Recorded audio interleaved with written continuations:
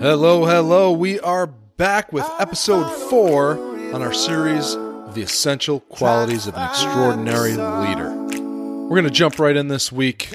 Here we go. Extraordinary leaders prioritize their personal growth over the protection of their ego. Let's dig into that a little bit. A common complaint of leaders is that they struggle to find honest, unbiased feedback about how they're doing. Except one place they're not willing to look is with the people that they are leading, the ones that experience them on a daily basis and really have a lot of insight on how they're doing. There's kind of an unspoken rule that you can't ask those that you're leading how you're doing as a leader just because it muddies the water too much, or you have to keep that barrier between you and your team members. I think that's completely false. In fact, I think it's a missed opportunity. No one will have better insight on your strengths and weaknesses as a leader than the people you work with every day. Do you have a system in place that encourages feedback from your team members about how you are leading? Maybe you do. But if so, how safe is it for them to offer that perspective? What if their feedback is negative? How will it impact their position or your working relationship? In Proverbs 15:31, it says, "Whoever heeds life-giving correction will be at home among the wise." It speaks to that benefit of having somebody give you honest feedback.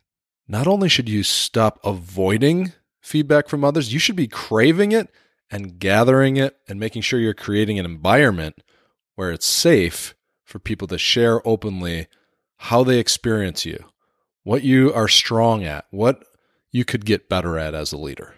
The last thing you want is a lot of people underneath the surface within your organization talking about you as a leader and where you're falling short, and that spreading throughout the organization. In Proverbs 27:6, it says, "Wounds from a friend can be trusted, but an enemy multiplies kisses."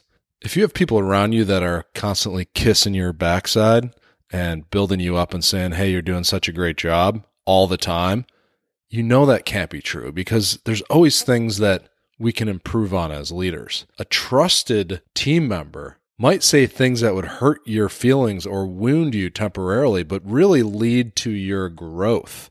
I know this is a touchy subject, but wouldn't you want an open line of communication about what you can get better at and how you can lead your team better?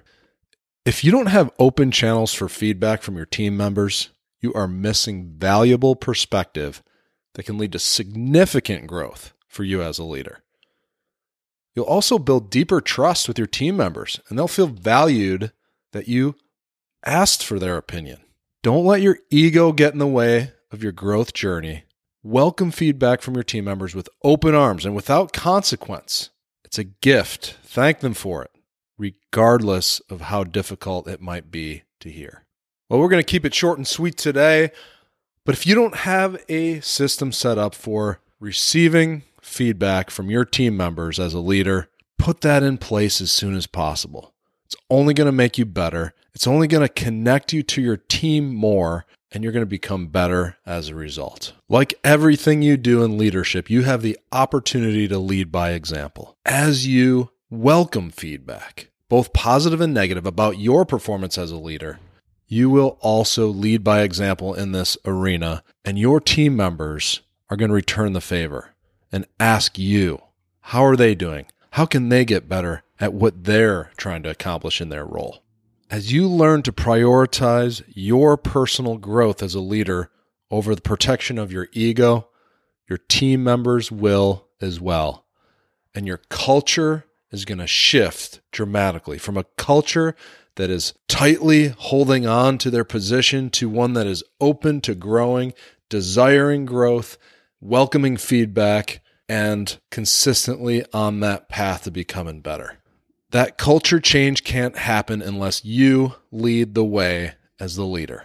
As a starting point, you could create a very simple 3 to 5 question survey. You can title it, "I'm working on becoming a better leader. Can you help?"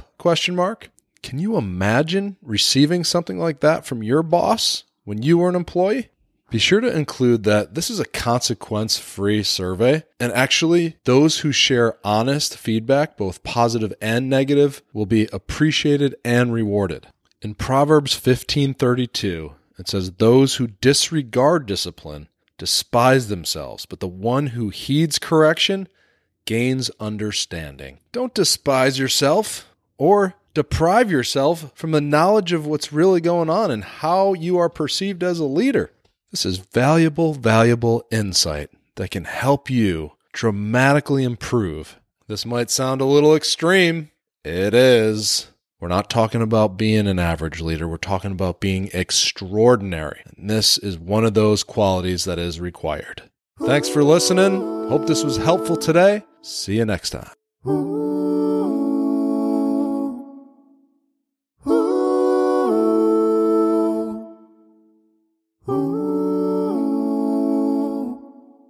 I've been following the river, trying to find the sun, because we belong.